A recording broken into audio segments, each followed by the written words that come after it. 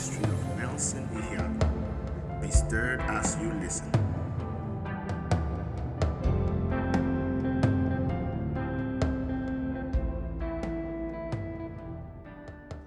Then he is not omnipotent.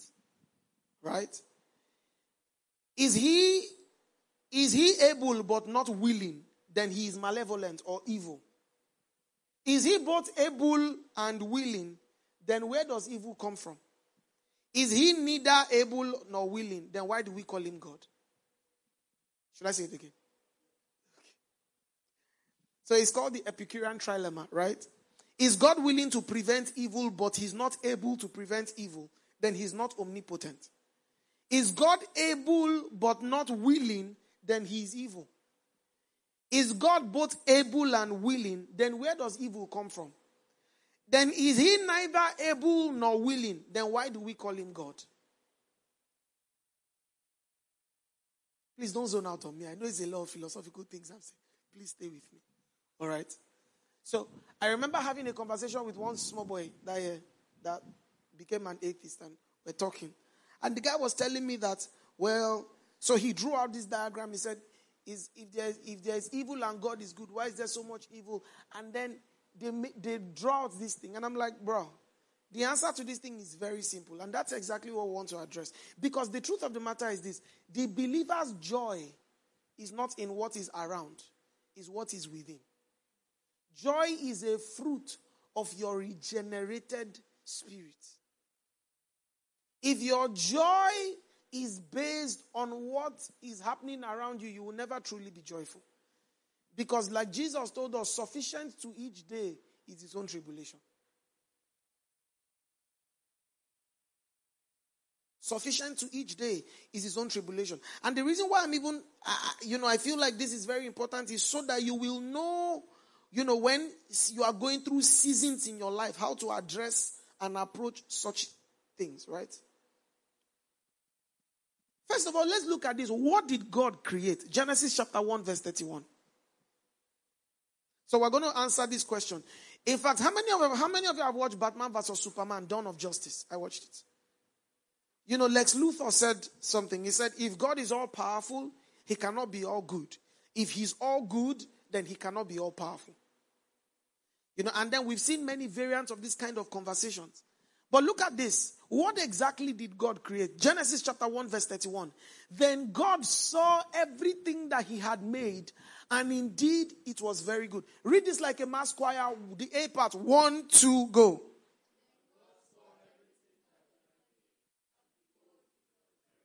When God looked at everything that he had made, he saw that, everything I had made was good. And why I'm using this is because Jesus also used this in making the same argument. Matthew chapter 19, verse 8.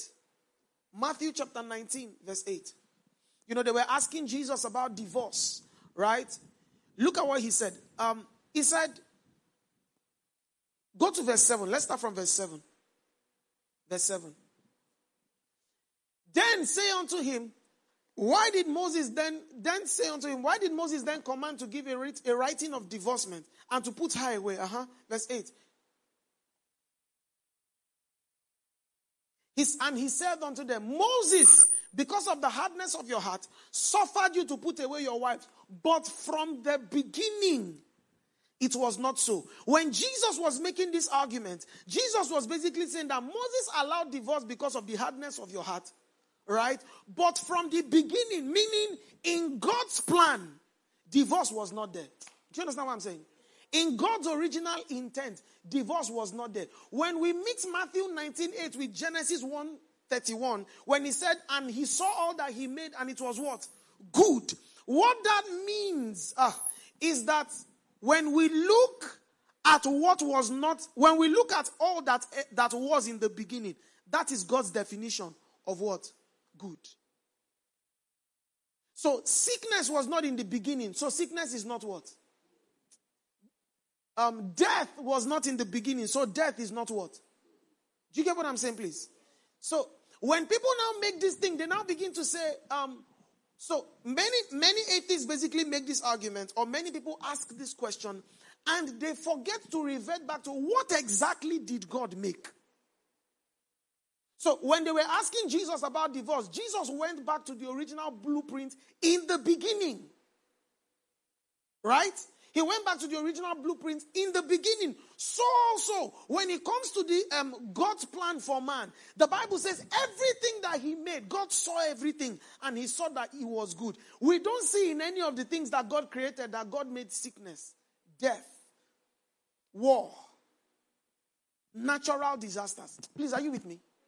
So, the question now is, where did all these things come from? Please, are you following me? Where did all these things come from? Or, before we even get to where all these things come from, we started by saying, what did God create? Everything that God created was good. It means that everything that is not good is not in God's original plan of creation. Do we get this? Anything that is not good is not in God's original plan for what? Creation. And again, another thing we also see is when Jesus became a man, when God became a man, John chapter 5 verse 19. Let me show you something here. John chapter 5 verse 19. We look at what Jesus did and we see what God's mindset would have been on a matter. John 5:19. Jesus said, then Jesus answered and said unto them, most assuredly, prepare Colossians 2:9 and Hebrews 1:3. Most assuredly, I say to you, the Son, Hebrews 1:1-3.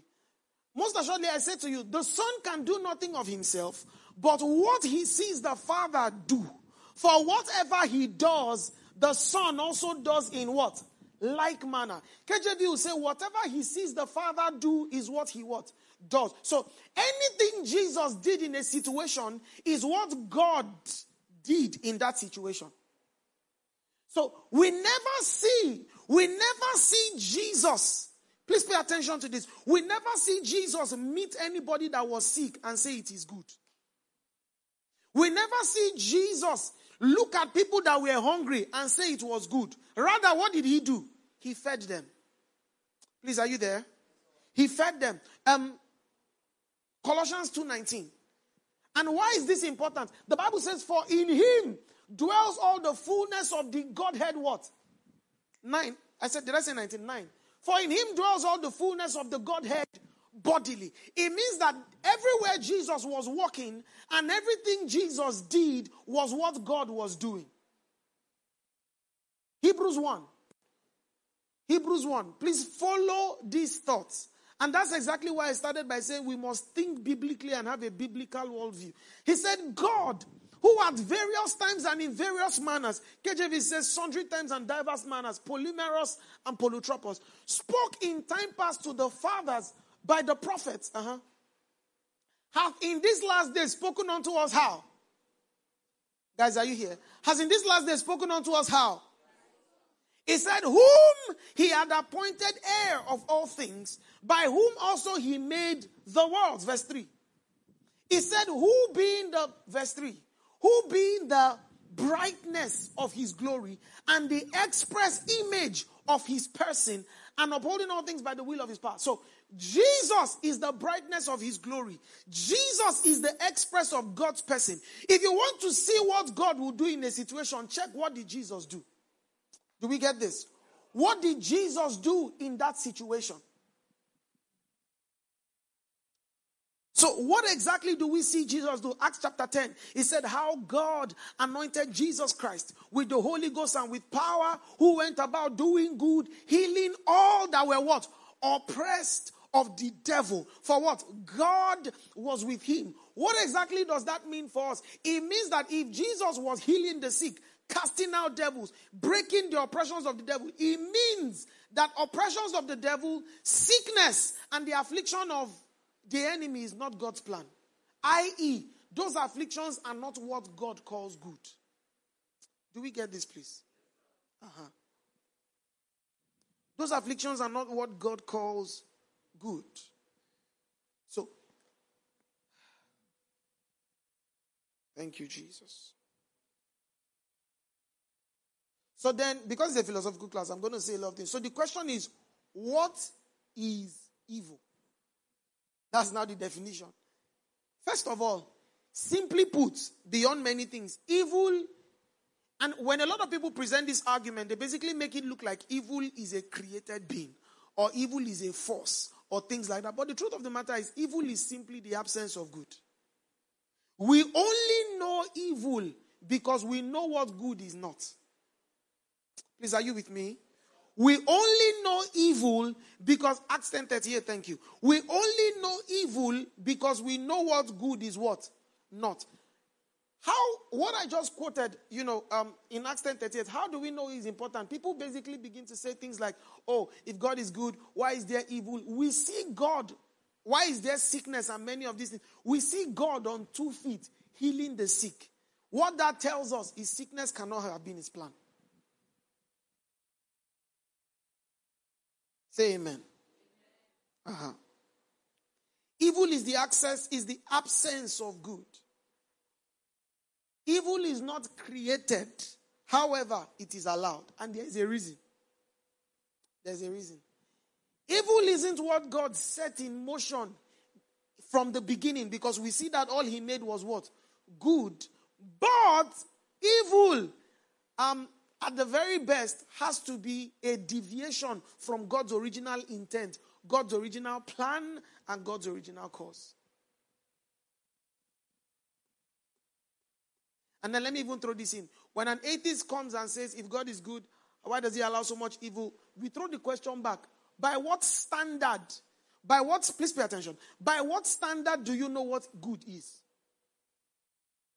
Because this is the truth, right? I think it's Dr. Frank Turek. He wrote a book called I Don't Have Enough Faith to Be an Atheist. And he wrote another one that said, how atheists borrow from God to make their point. The thing is, if there is no objective standard of good that exists above all of us, good and evil is a matter of opinion. Do you get this? If there is no objective standard of good that exists above all of us, good and evil is a matter of what? Opinion. So, if you say Hitler was wrong, how do you know? How do you know? What's this woman again? This woman that was a nun. Mother Teresa. If you say she was very good, how do you know? Can you prove it? So, there has to be a standard that is above all of us for you to look at something objectively and to call it good. But that's the thing. The atheist will deny the existence of God. And in doing so, right, unconsciously you are denying an absolute standard of morality. So every other thing it has to be left to an opinion. So when you say, why does God allow evil? How do you know what evil is? By what standard and by what arbiter do you call evil? In fact, many of the laws and the rules that we have from the Declaration of Human Rights, in fact, I was teaching my ADC class and I was explaining something. When a lot of people say things like, the fathers of America, when they were talking about, the Declaration of the Human Rights, they said, we see these rights to be inalienable, to have been given to all men by their Creator. We see that there are certain things that attribute to man because man has value. Let me explain. When the Bible says that man was created in the image of God, that's what the Bible tells us in Genesis chapter 9, verse 6. That's why you can't kill another man. Because man was created in the image of God, that's why man has more value than a dog. That's why man has more value than a dog. So, if I put a man, I heard the story of a doctor. He's what do they call those guys? Docs, help me. Those people, student doctors that are around when they are doing the housemanship. That's what happens. Tofumi, help me. Where's Tofumi? And when you're doing housemanship now, they do, right? So when there's a doctor who knows the thing, and then there are students around him to learn as they are seeing what he's doing. Is he a consultant? There was a doctor who was well experienced in his field, and then there were other student doctors around him seeing him do his doings. And they said, we need to save this woman, she has value. And then he asked the question, how do you know? And they thought he was joking. Ah, she has value now. How do you know she has? By what standard do we know she has value? If man came out of the mud and became products of, many years of evolution, came out of the mud, not created in the image of God, man just came out of the mud. Just like what separates man from the cow that you slaughter to eat? Do you guys get what I'm saying? But anyways, that's many conversations. Anyways, we look at what God created. And what God created was good. We looked at Genesis 1:31, Matthew 19:8. We look at what exactly Jesus did. And in seeing the things that Jesus did, we can tell what is the heart of God towards evil. Or the things that we see as evil. The things that did not exist. The things that at the beginning were not so. Then the question is, why is there evil on the earth? Where did evil come from? Where did evil come from? When we do Selah, maybe sometime in December, one long Saturday, I'm going to do a teaching called Investigating the Goodness of God. So we're going to look at things like Noah's flood, the killing of the Amalekites, the Canaanites, all those things, all those seemingly harsh commands God gave. How can God have given those commands and we still say that God is good? So we're going to look at those later. But why is there evil on the world? If everything God made was good, and at the beginning, these things were not so. Now, look at what Jesus said. When Jesus said in Matthew 19:8 that at the beginning it was not so, it means that something happened and then made it so. Do we get this? Something happened and then made it so. But look at this. Why is there evil on the earth? Through scriptures, we can find 3 reasons why there's evil on the earth. Number 1, we live in a fallen world. Romans chapter 8 verse 22. We live in a fallen world. Romans 8:22. Look at this. Go to verse 17. Go to verse 17. Let's start from verse 17. Go to 18. Okay. Look at this. He said, for I reckon that the sufferings of this present time are not worthy to be compared with the glory which shall be revealed in us. 19. He said, for the earnest expectation of the creature waited for the manifestation of the sons of God. Verse 20. He said, for the creature was made subject to what? Vanity. When you look at the word vanity, the Greek word there paints a picture of something that was bent out of scope. Something that was not in its original design. Are you here? Something that was not in its original design. So it was made subject to vanity, not willingly, but by reason of him who had subjected the same in hope. So, no, go back. For by reason of the glory of God, even the earth itself will be changed. Because the earth has been subject to vanity in Adam's fall as well. This was not the original state. This is not the good that God saw and spake after creation. Do you understand what I'm saying? How exactly does that play out? Very simple. First thing, the theological answer to this, when people say, how did natural disasters come about? Or when people say that natural disasters are acts of God, theologically, when we read this, we can know that they are not. Because why do we have natural disasters? Are natural disasters good? Answer me. Are natural disasters good? It means that at the beginning it was not so, right? So if at the beginning it was not so, and natural disasters are not good, natural disasters are a product of a fallen world. For the flood, earthquakes, all those things, right? Is a product. Now, when I mention the flood, someone cannot think, okay, what of Noah's flood? Noah's flood was God ridding the earth of evil. In fact, many theologians believe, I'm going to teach on this explicitly when we have investigating the goodness of God. Noah's flood was, the Bible says, man had become exceedingly wicked upon the face of the earth. He said, therefore, I'm going to purge the earth. Right? I'm going to purge the earth. Now, many theologians agree that in God judging the earth by the flood, he was not killing off mankind, he was preserving mankind. Because as mankind was evil, if God have left mankind to continue in his evil, at the end of the day, mankind would have exterminated himself. Because man would have killed each other. You need to understand that visitors came to visit Noah, which were angels. And then they wanted to sleep with the men. And he said, let's give you our daughters. They said, no, bring the two men. They served a god called Molech, where they put a baby on the god's hands were outstretched like this. They put a baby on the god's hand and put fire under. And then they will beat loud drums to drown the tears of the child, or to drown the wailings of that child. That's evil, right? So, in God releasing judgment, a lot of people now think of, okay, that judgment, God released the flood, however, but it will not, the only way that can make sense is if you think judgment is evil. Judgment is not evil. Or better still, just judgment is not evil. Do you agree? When someone who, ideally all men should have the right to freedom, they should be able to go wherever they want to go. But when you know someone is a child molester, and then you put restrictions on that person, is that evil? So in Noah's flood, that was the case.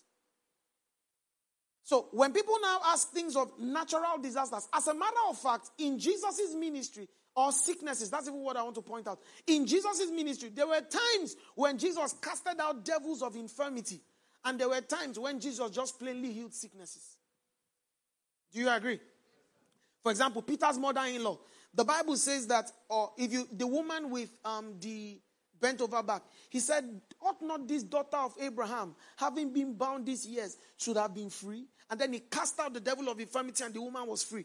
But then Peter's mother-in-law had a fever. He held her hand and raised her up. The Bible didn't record any casting out of devils. He just said he held her hand, raised her up, and she was healed. It means that there are sicknesses that definitely are caused by a devil, but there are also sicknesses that exist because we live in a fallen world.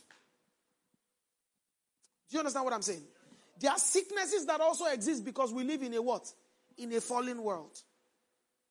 Remember, creation was made subject to vanity. Creation was bent out of scope. Even creation is traveling. So there were many things that were put into motion because of man's fall.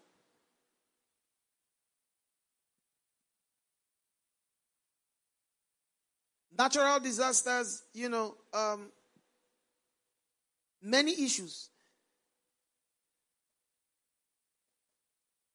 The Bible tells us of the story of a blind man. Let me show you this. I don't even know how.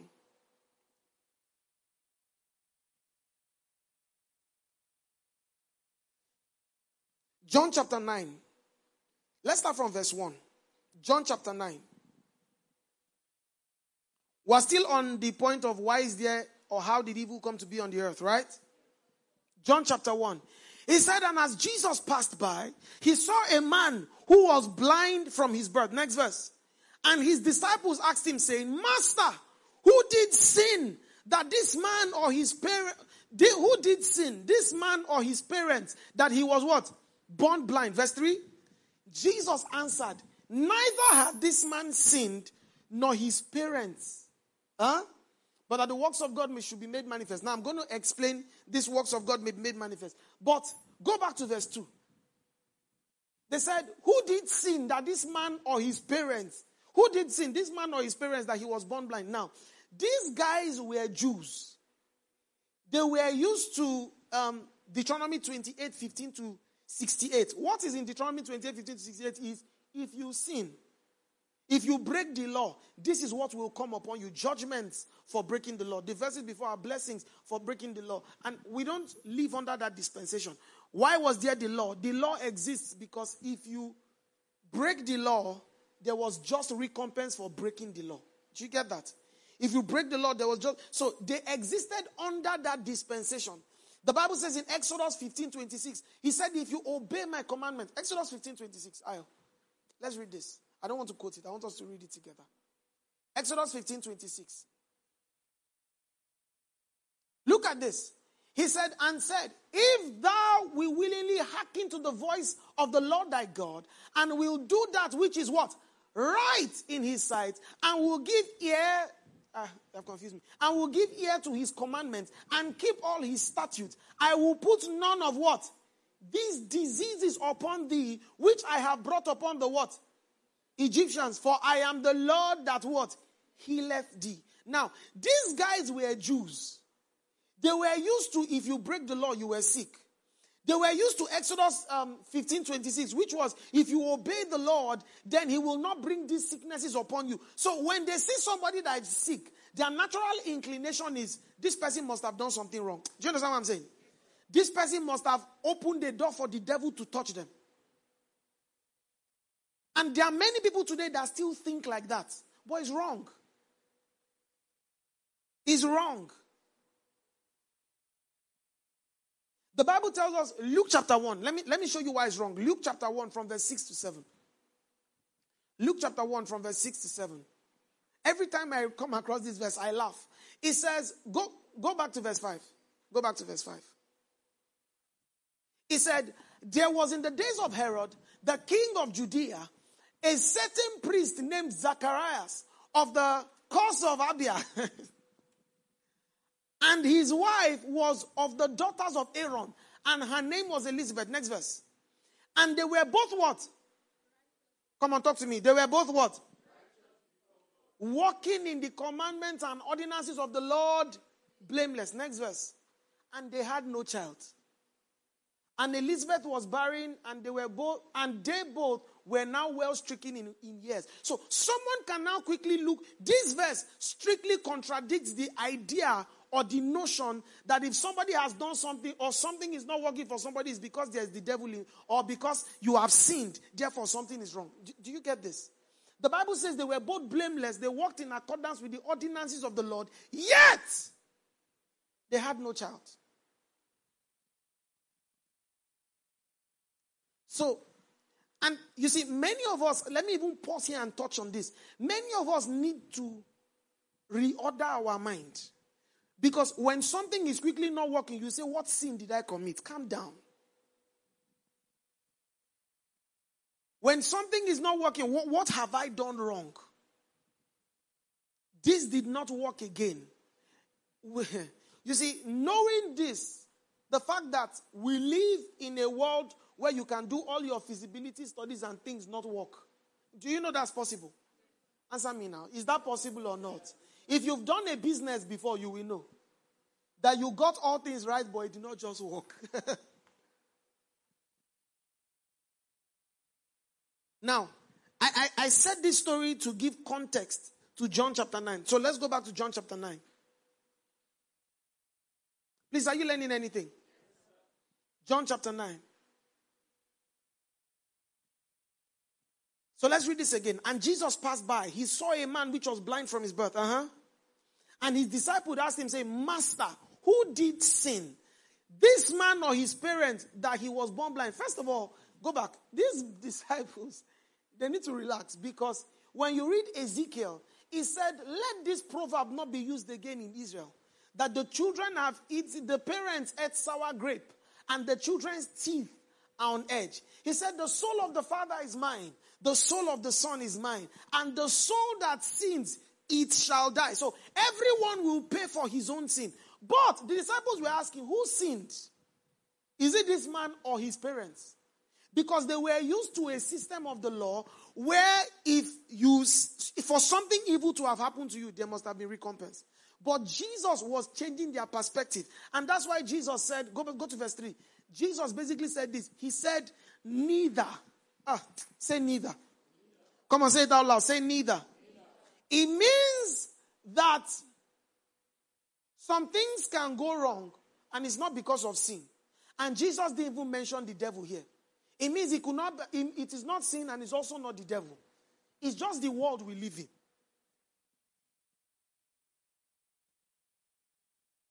He said neither.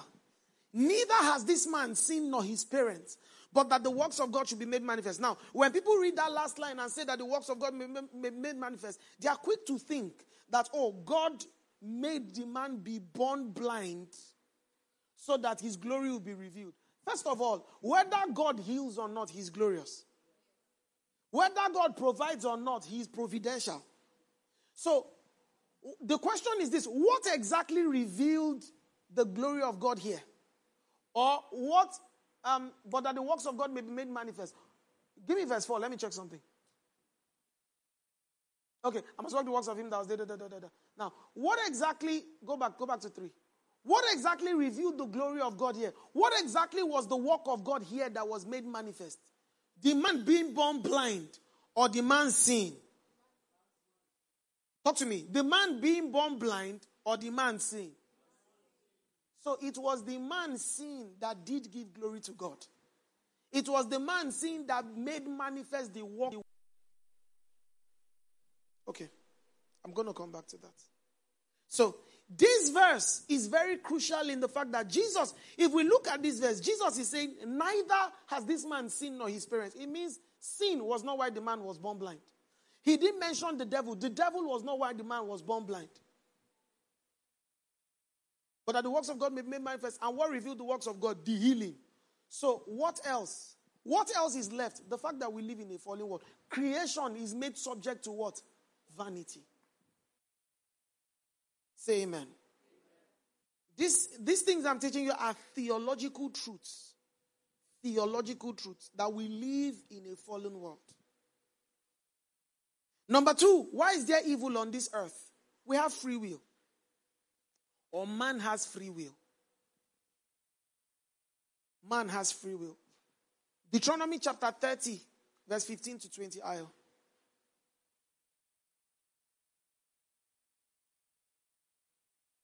Deuteronomy 30. He said, see, I have set before thee this day life and good, death and evil. Next verse.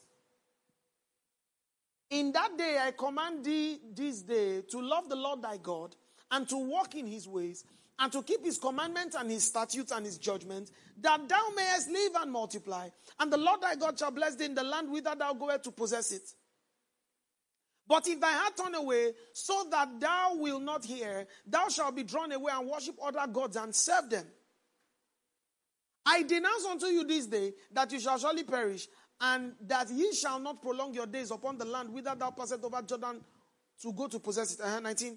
He said, I call heaven and earth to record this day against you, that I have set before thee life and death, blessing and cursing. Therefore choose life, that both thou and thy what? Seed may live. Let's read this verse 19 like a mass choir. 1, 2, go. No. Let's read it like a mass choir. 1, 2, go. Uh-huh. Uh-huh. Uh-huh. Uh-huh. Uh-huh. He said, I've said before. Let me see verse 20. Okay, we can skip this. He said, I've said before you life and death, blessing and cursing, but choose life that you may live. Man has free will. Man has free will. You see,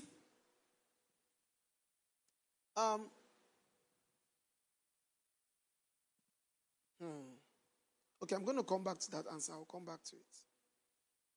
Man has free will. It means that man can do what he wants to do.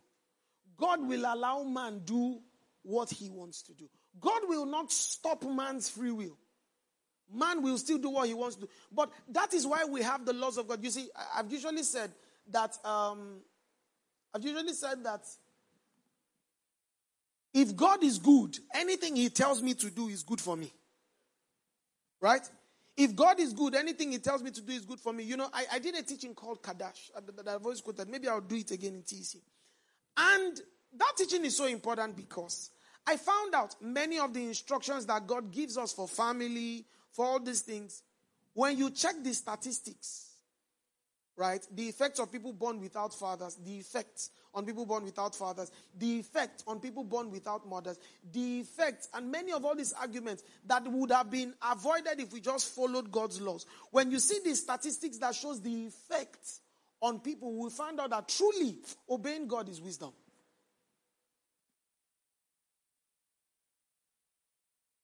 Man has free will, but another truth is man is fallen. Have you watched true crime documentaries and all these series, and you see the evil in the heart of a man, you are afraid? There's this YouTube channel. There's this YouTube channel. They basically talk about... So let me tell you how bad it is. For the people to come and share their stories, they have to wear masks. And they have to change their voice. Then give a fake name. Right? So if I'm the one that's going to, I'm going to say, "Hi, my name is Amy." And then, they modulate your voice. And then many of them, one of them I watched recently, I don't know if she or he now, but the person works as a crime scene cleaner. You know the station. The person works as a crime scene cleaner. And the person the person said they cleaned a story of this thing of someone who is who was a serial killer. And then if you've read things about serial killers, you're like, how can somebody be so twisted? For example, there was this Chinese guy. He killed a young girl. He molested her corpse, went to bury her. Dug her up after 4 days, molested her again. Then cut off the head and kept. I said, God, I beg. This one said, they are very gory things. I'm trying to pick which one to say and not say. The lady said after she cleaned up a crime scene, one of them, she went back home crying one day, thinking about what is in the heart of a man. When the Bible says all have sinned, and fallen short of the glory of God. When I think of the depravity in the heart of a man, you see, the truth is, for example, America, every day you are hearing shootings, right? You are hearing shootings. Now, there may be wisdom in reducing who has access to guns. But the truth of the matter still remains. Whether there are guns or not, people will find a way to commit evil. The UK, there are no guns. They stab people every other day. The guns are just an avenue for people to express the fallen nature of man that exists in them.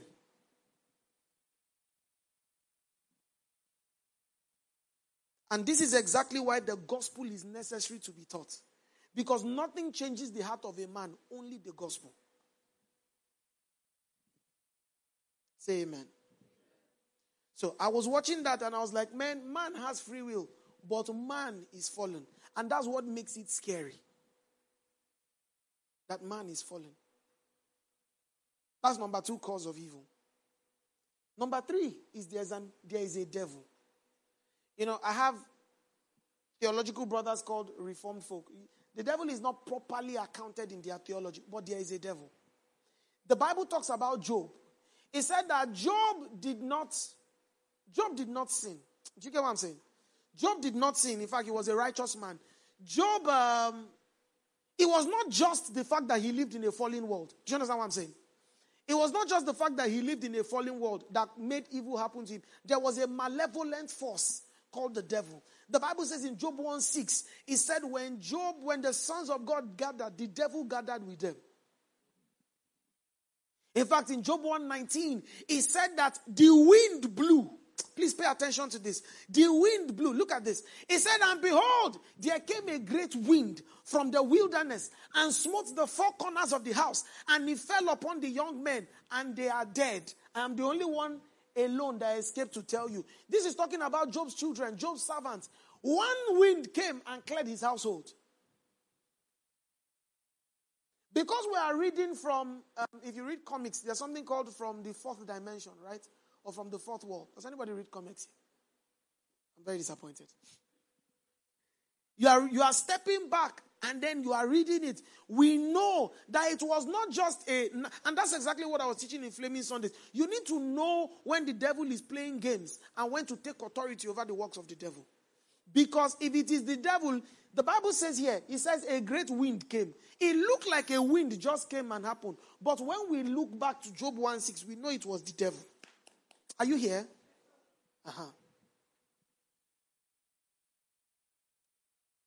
So, there is a devil out there. The Bible consistently tells us to be vigilant, to be watchful. Why is there evil? It's not just that there's a fallen world. It's not just that man has free will. Even man's free will sometimes is acted upon by the devil. How? Temptations. Do you get what I'm saying? Temptations. The existence of a devil. 3 reasons why there's evil on earth. Number 1. Number 2. And number 3. There's a devil. Existence of a devil. But in these 3 things, before I even go to this one, why will God allow evil?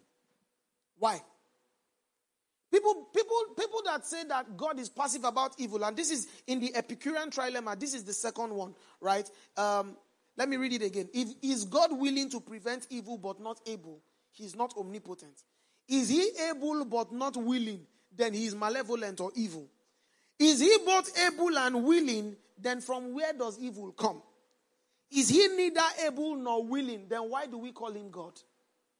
So the question is this, before I answer this one. When people now say if God is passive about evil, why does he not do something about evil? There are 2 things to consider when you hear this. Number 1, if God judges evil as vehemently as you think he should, nobody will stand, including the person asking that question. Are you here? Many times we overestimate how good we are. And many people don't know that the God before whom we are standing is the thrice holy God. He's the one whose holiness is blazing. So if you are the one that is going to have many questions, why doesn't God do something about evil? There's evil in your heart. So if God extinguishes evil, you will not ask this question. You will not be alive to ask this question. Please, are you with me? The Bible talks about the long suffering of God. Are you here? Many times we are very vehement about something until it catches up with us. And that's why the Bible will say in Galatians is, you who are strong, cause the person that is weak, help them to stand. Right? And you that you are going to help the person, be careful so that you don't sin after their similitude. When I see a brother and a believer in sin, and I'm going to say this too, when I see a brother and a brother in a kind of sin, I help the brother, I rebuke when I should, but I help the brother, but not with a superiority mindset. Do you know why? There's no temptation that is come your way, but that which is common to man. If one man can fall to something, any man can fall to that thing. Please, are you with me? Especially in our world where we live in now, who then catch be thief now?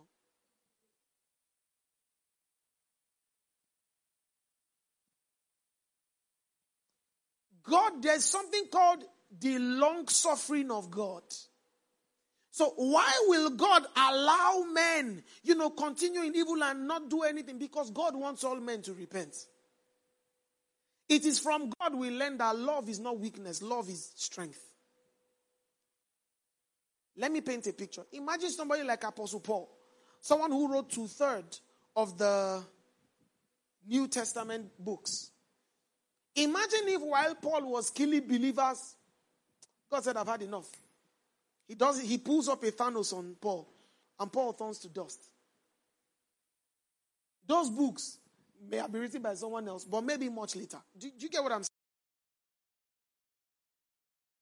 Thing to consider when people say, why is God passive about evil? Another thing to consider is this. When God judges evil, why then do people now say God is being evil? Let me explain. Like I was talking about atheists and many people who have issues with that, they say, if God is good, why doesn't he do something about evil? Then Then, when God does something about evil in the flood, in the slaying of the Amalekites, when God does something about evil in judging the nations, right? The nations that were against Israel and the nations that worshipped idols, they'll say, if God is so good, why did he do those things? Do you want him to do something about evil or not? You get what I'm saying? Do you want him to do something about evil or not? We don't get to pick and choose. Please, do we get this? We don't get to pick and choose. We don't get to pick and choose.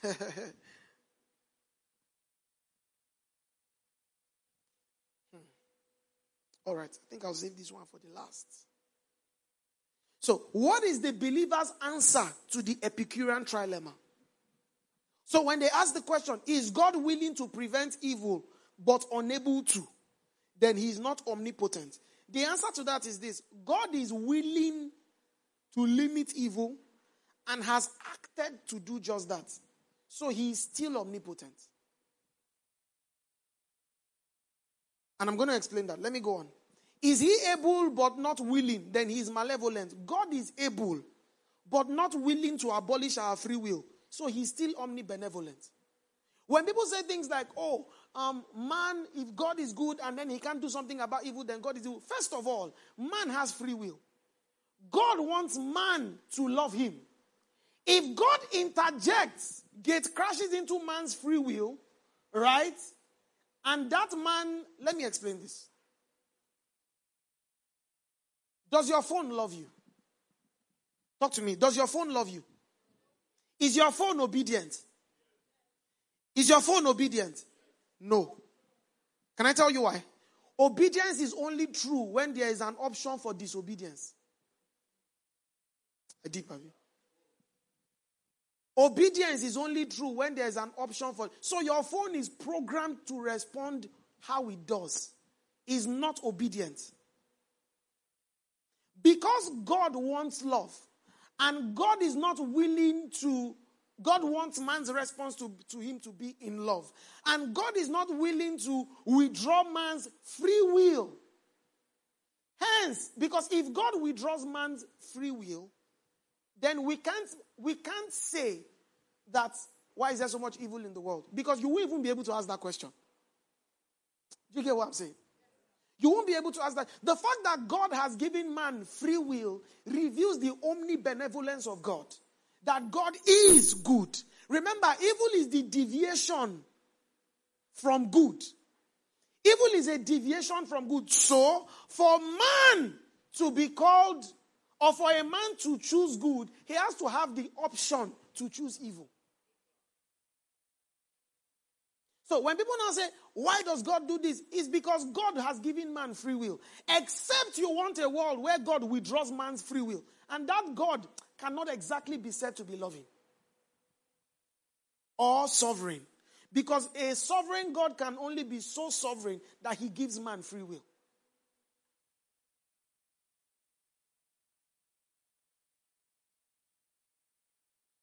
Amen. Is he both able and willing? Then from where comes evil? God has acted to do evil. If God has acted to defeat evil, evil was not in the original of what God made. Evil is actually, simply put, a deviation of what he has created. Is he able and willing? Then from where comes evil? Evil comes from the deviation of God's plan. The fallen earth came from when the first man fell. And people now say things like, why exactly will God put in the garden the tree of the knowledge of good and evil? Because man must choose God. Man must choose God. Man has to be free to not choose God. You love God because you have a choice to not love him. If there is no choice to not love, you can't say it is love. Do you get what I'm saying?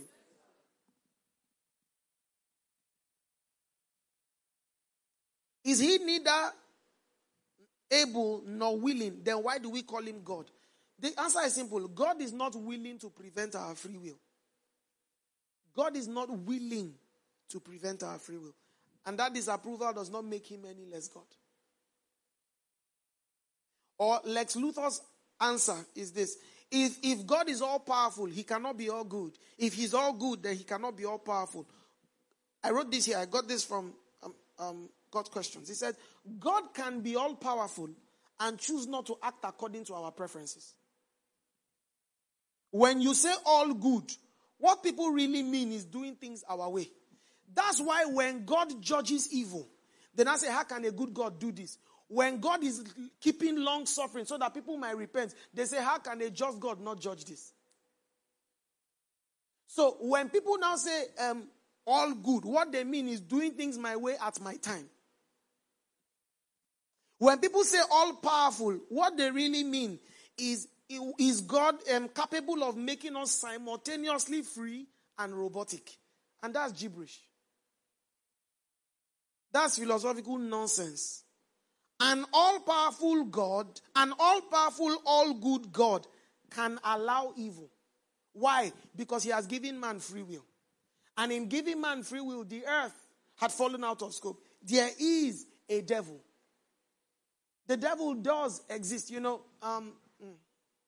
There is a devil, so God has given man free will because he wants man to choose him. And because he wants man to choose him, then God will. That it is on that premise that God can judge and be called the just judge. Please, do we get this? It's on that premise that God can judge and he can be called the what?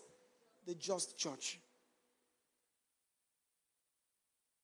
So,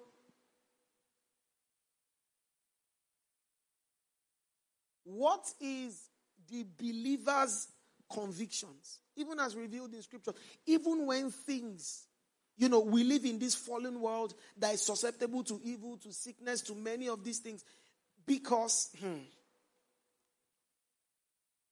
we know that all this evil that we might see in this world is not God's plan. It's not God's will. It's not what God had in mind when he created. Because when God created everything, it was what? Good. And when Jesus said at the beginning it was not so, it means that anything that didn't exist at the beginning was not in God's original design. Every other thing that exists as evil is allowed just for the period of time, because a time will come when he will judge all evil. So, when people say things about sickness, for example, and I'll teach more on this next week. For example, sickness, which is an evil. Sickness is not God's, or healing is not God's final answer to sickness. God's final answer to sickness is a body that will never be sick in the first place. What the Bible speaks about in 1 Corinthians. Because I assure you, people that are healed, or anybody that is raised from the dead will still die again. Do we understand this? If you are raised from the dead, you will still die again. God's final answer to death and sickness is a body that will never die or be sick again. When corruption or the corruptible has been swallowed up by the incorruptible, and the earthly by the heavenly.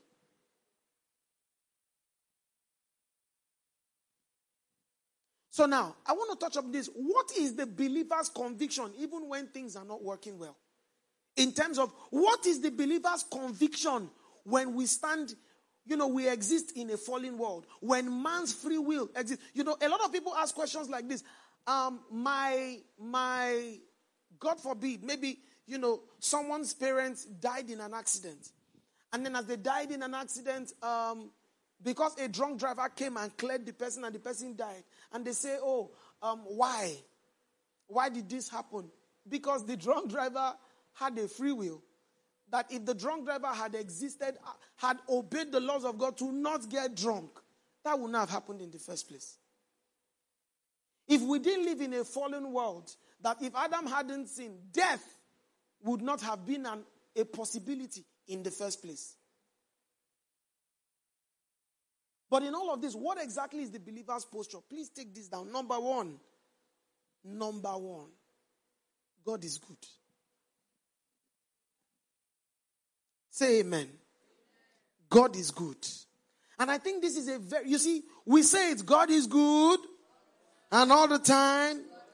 If we know the implications of that statement, we will let it sink. God is good is not call and response. God is good is fact. The Bible says in Deuteronomy, it says the Lord is good and all his ways are just. Goodness is not what God is trying to do. Goodness is who he is. And let me tell you, there's a reason why that is very important. When we know who God is, it will help us in our relationship with God. When we say things like, even when I don't see it, I know you are walking, it's because God is good. I may not have all the answers, but God is good. I may not understand how to address this now, but God is good. I may not know how to go about this, but God is good. You see, when you are relating with a friend of yours, a friend of yours might make a statement that you will not take from somebody else. But because you know your friend, you will give them benefit of the doubt for them to explain. Yes or yes? And why? Because you know who this friend is. Do you get what I'm saying? So, when I'm going through things, because I'm a child of God, I may not understand it, but God is good. Let me tell you something. We will not have all the answers on this side of eternity. Are you with me? We will not have all the answers on this side of eternity. And knowing this gives me peace. Why? Because there are many things I may not understand, but when I look into the face of Jesus, all things will become clear. So it is a theological truth. I said convictions that the believers must hold. The first thing is God. You must trust in the nature of God. It is true that the one I've come to believe is good. God is good, always good, and doesn't have mood swings. Are you here? If his mood is swinging, he's swinging from good to good to good to good. James chapter 1. James chapter 1. Let's start from verse 14.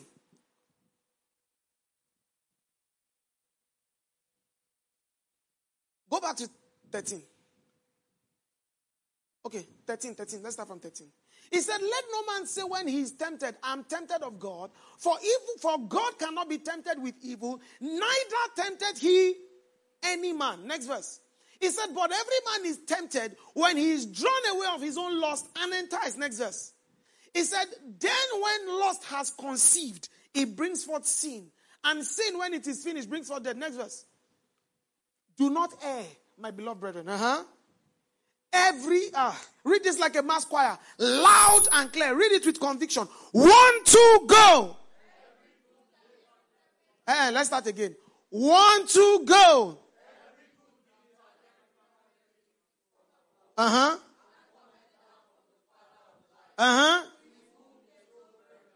No shadow. Every good gift, every perfect gift is from above. If it is good, it's from God. Or let me put it this way. If it is from God, it is good. Let me put it. Saying if it is good is from God is not the same thing as saying if it is from God is good. The same way, not every open door is God's door. Do we get this? Because especially in our generation, this good, in the world where we live in, this carnal world where we live in, people judge good by what feels good. It can feel good but ruin your life. Ask celebrities who have given into drugs.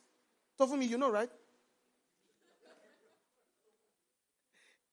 It may have felt good, but it has ruined people. So good is not by how it feels. Good is from who it stems from. Every good and every perfect gift is from above and comes down from the who? Father of lights. You know, this Father of light is an allusion to the Son. In him is no variableness. In him there is no shape shifting. In him it doesn't change. If it is from God, it is good for me. In him is no variableness, nor what? Shadow of turning. The word shadow of turning, you know, it can paint an allusion to the sun. All right? To the sun, the Father of lights, the greatest of all the lights. It means that if there is a shadow, if there is darkness, the problem is not from the Father of lights. The problem is from my lens. Do you understand what I'm saying? If I stand back in the lights now, it will cast a shadow. The problem is not the lights. The problem is where I'm standing. So God is good. Always good. And has no mood swings. Always good. The first believer's conviction is what? God is good. And let me say this. It might be hard to believe this. It might be hard to take this. But can I tell you something? Maybe there's somebody here or somebody watching me online. You prayed for someone that was sick and the person did not get healed. God is good. I may not have the answers. Why didn't the person get healed? I may not get it, but God is good. God is good. God is still good. I remember teaching this. I remember when I was in Lagos, I was teaching this back to back for a few months, 2-3 months. And then this lady, one of these days, I was just teaching about money. And then she just cried from the back. I thought maybe it was the power of God. But someone now signaled me and said, I now realized her dad just passed. Like she just got the message that her dad passed. Her dad had been struggling with cancer for months. Her dad just passed. And I was like, oh my God. So I finished teaching. I had a concert to go to. So, don't worry, it's a Christian concert. Don't be worried. I had a concert to go to. So I went to, somebody's thinking, is it burner? No, I only burn for the Lord. Amen. Thank you. I went home. I told them, you know what, they drove me home. I picked my things. We now went to, this thing. I saw her dad laying. So she was crying. She was like, oh my God. Then after a while, she stopped crying. And she said, no more tears. No more pain. Heaven rejoice. I say, what kind of faith is this? It's me that was teaching it, but I was impressed. I say, what kind of faith is this? And I've said this many times. Faith is not just seen in what you get by it. Faith is seen in what you lose for it. Also, because the Bible says they turned the aliens to flight. They received their dead back to life. But the Bible says by faith, some did not receive deliverance. See, are you here? The Bible says by faith, some did not what? Receive deliverance. They were what? Sawn asunder. Because of this faith, people died horrible deaths.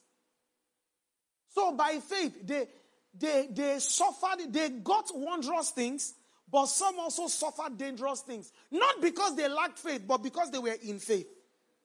So what does that tell us? Faith is the consistency of your conviction and your confession irrespective of the season.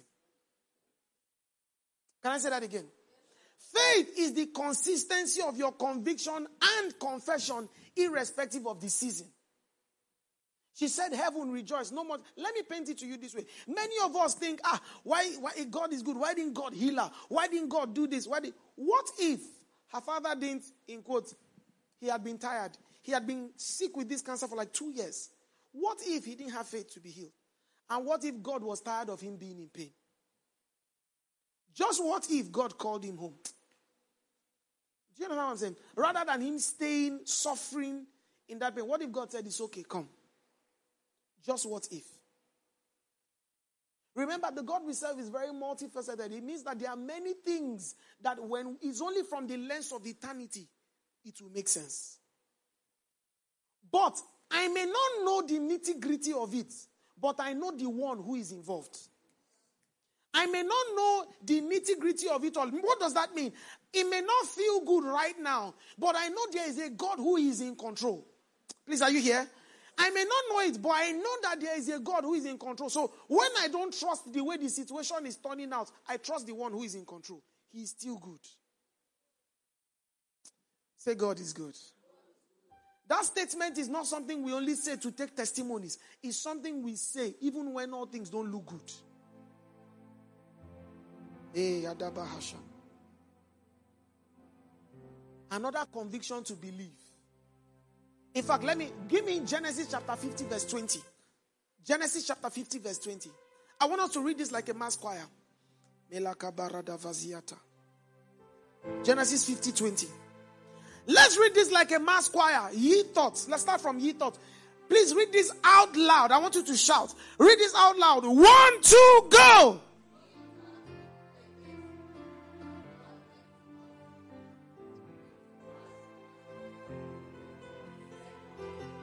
this is Joseph's brothers. Joseph said, you thought it for evil, but God meant it for good. God meant it for good. God meant it for good. So, even when things may not be looking so well, this God, He has a way of turning it for good. You see, the Christian's perspective is, I know God. I say I know God. It may not look good, but He can turn it for my good. Because this God is not stranded. I know God, He can turn it for my good. Another conviction to hold, I may not see it, but God is working.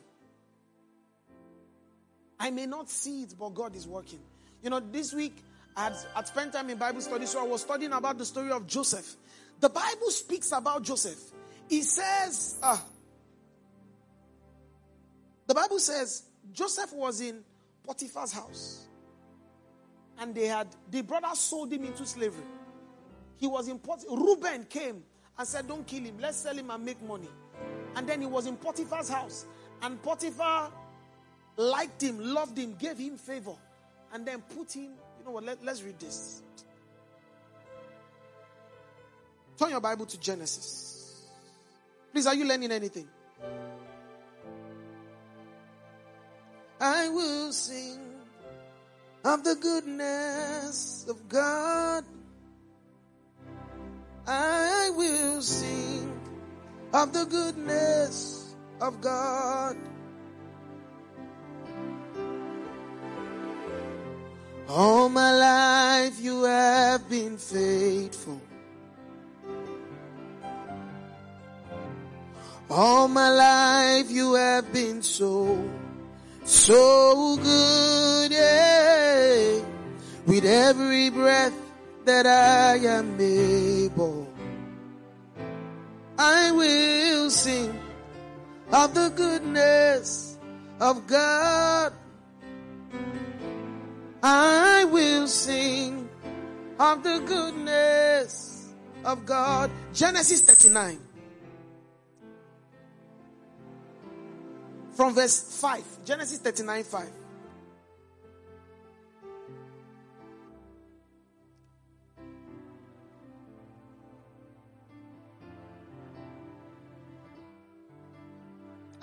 I can't go through it all. But look at this. The Bible says Joseph, in Potiphar's house, he found favor. They took Joseph, threw him in the prison. In the prison, he found favor. Joseph went to, he interpreted the dream of the baker and the cupbearer. The baker was hanged, I believe. The baker was beheaded. And then the cupbearer was restored back to office. And the cupbearer, he told the cupbearer, don't forget me when you go out. If the cupbearer, as soon as he came out, remembered Joseph, it is very possible Joseph may not have been prime minister. As soon as Joseph came out, the next thing that Joseph would have probably been is rewarded. Or he would have gotten freedom and gone back to his father's house.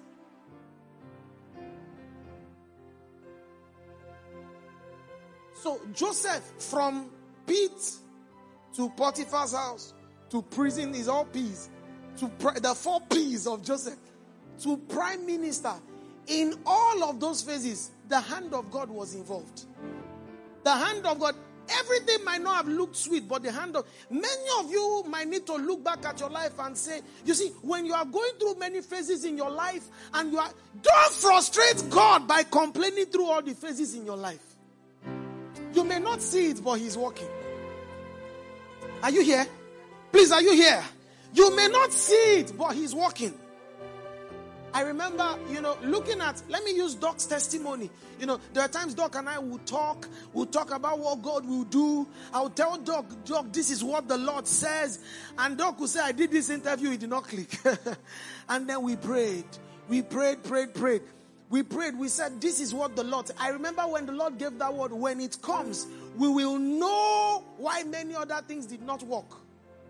Thank God, the first interview he did not get it, Doc Abi. Thank God. The same interview, a different outcome.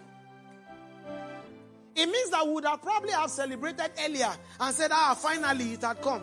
But we would have been settling for something that was 2 grades lower. Many people will be in Joseph's shoes, complain in pit, complain in Potiphar's house, complain in prison, complain, and then you forget that I may not see it, but God is working.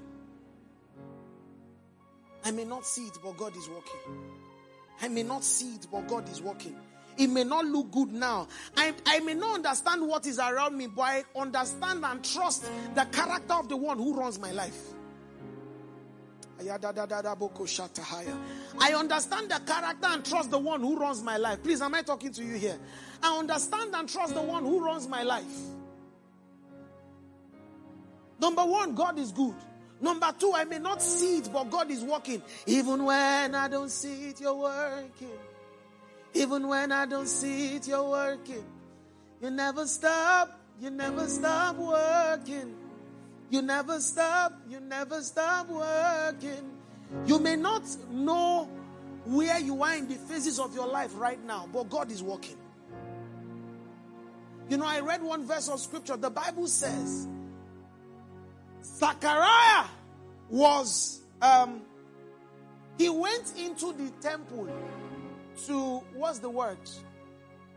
He went into the temple to offer incense like he would every other day.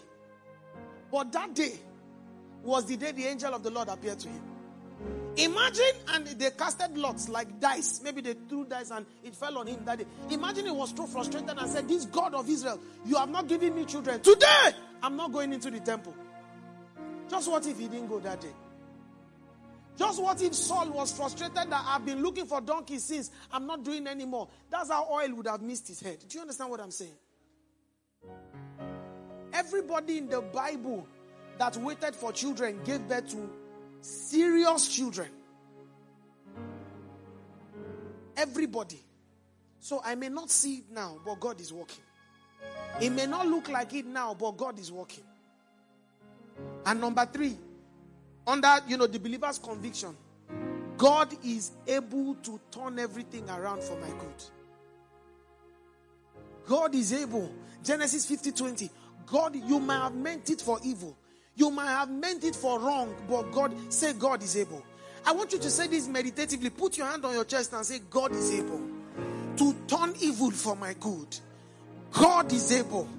God is able. So God is good. I may not see it yet he's working. But God is able to turn evil for my good. It might not look good now. It might not feel good now. But God is able. God is able.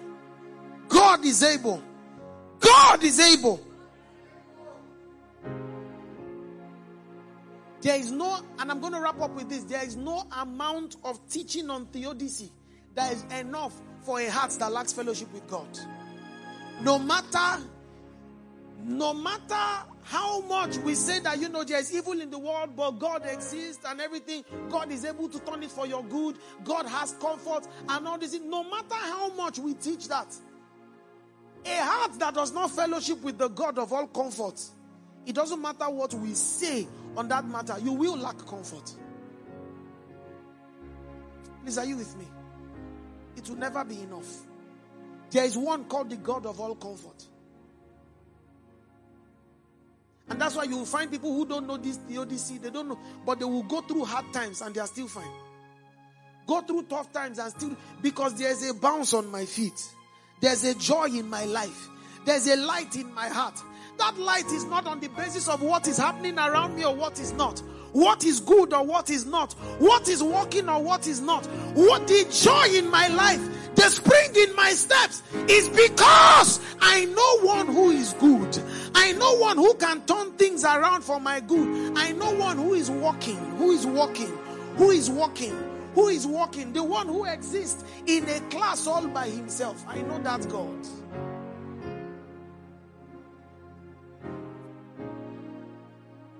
Final thing, when we look at the evil that exists in the world, when we look at the fact that there is a fallen world, when we look at the fact that there there is a devil. And when we look at the fact that there is man's free will, through scriptures, we have seen God's power interject in all of this. In a fallen world, we see natural disasters. Jesus stood up and said, peace, be still. It means that God's mind towards natural disasters is that there is none. Remember, I said Jesus is the express image of the Father. It is in him we see what the Father has done. We see Jesus cast out devils, heal the sick. Sickness is not God's plan. If not, there would have been sickness in heaven. And there would have been sickness at the beginning. We look at man's free will. It pleased Herod that he should kill Peter, even as he killed James, because he pleased the Jews. He wanted to try it, but the church began to pray, and God delivered Peter. And the final cause of evil, we see a devil. Jesus casted out devils, but not just that. He gave us authority. He said, I give you power over all the workings of the devil. You shall trample upon what? Serpents and scorpions, and nothing shall by what? Any means hurt you. What does this mean? Any source of evil in the world, none of them is beyond the power of God. None of them is beyond the power of God. Whether it is a fallen world, whether it is the devil, whether it is the free will of a man that is engineering and engaging evil, none of them is beyond the finger of God. Remember, I said the only things that we don't pray about are things that are either above the power of God or beyond the wisdom of God. So I may not see it, but God is working. I may not understand, but God is good. And sometimes when we go to pray, prayer is not always about turning situations around. The Bible says Jesus went to prayer and he came out with, and angels appeared and what? Strengthened him. Sometimes. Remember I said this during Flaming Sundays. The Lord told me this and it changed my life. Sometimes the only way out is through. You will pass through it, but you will be fine. You will be fine. I'll teach more on this next week. You will pass through it, but you will be fine. Because the believer is strong. The believer has a very large elasticity. Large. You will pass through it, but you will be fine. You will be fine.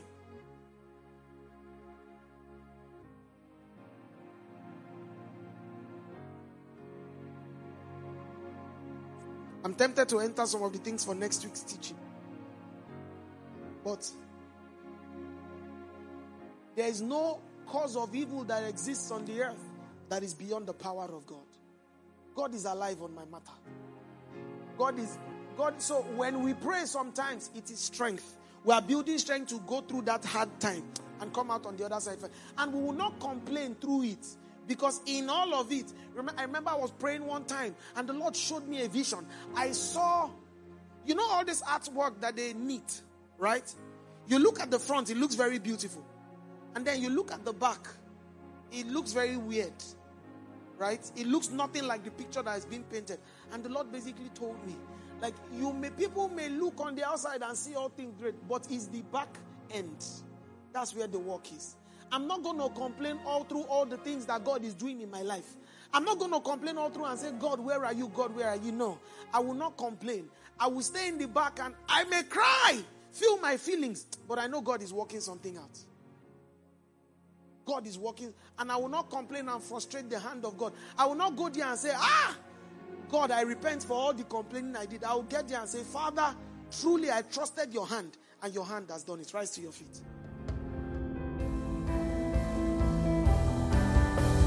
I trust you were blessed by the teaching of God's word.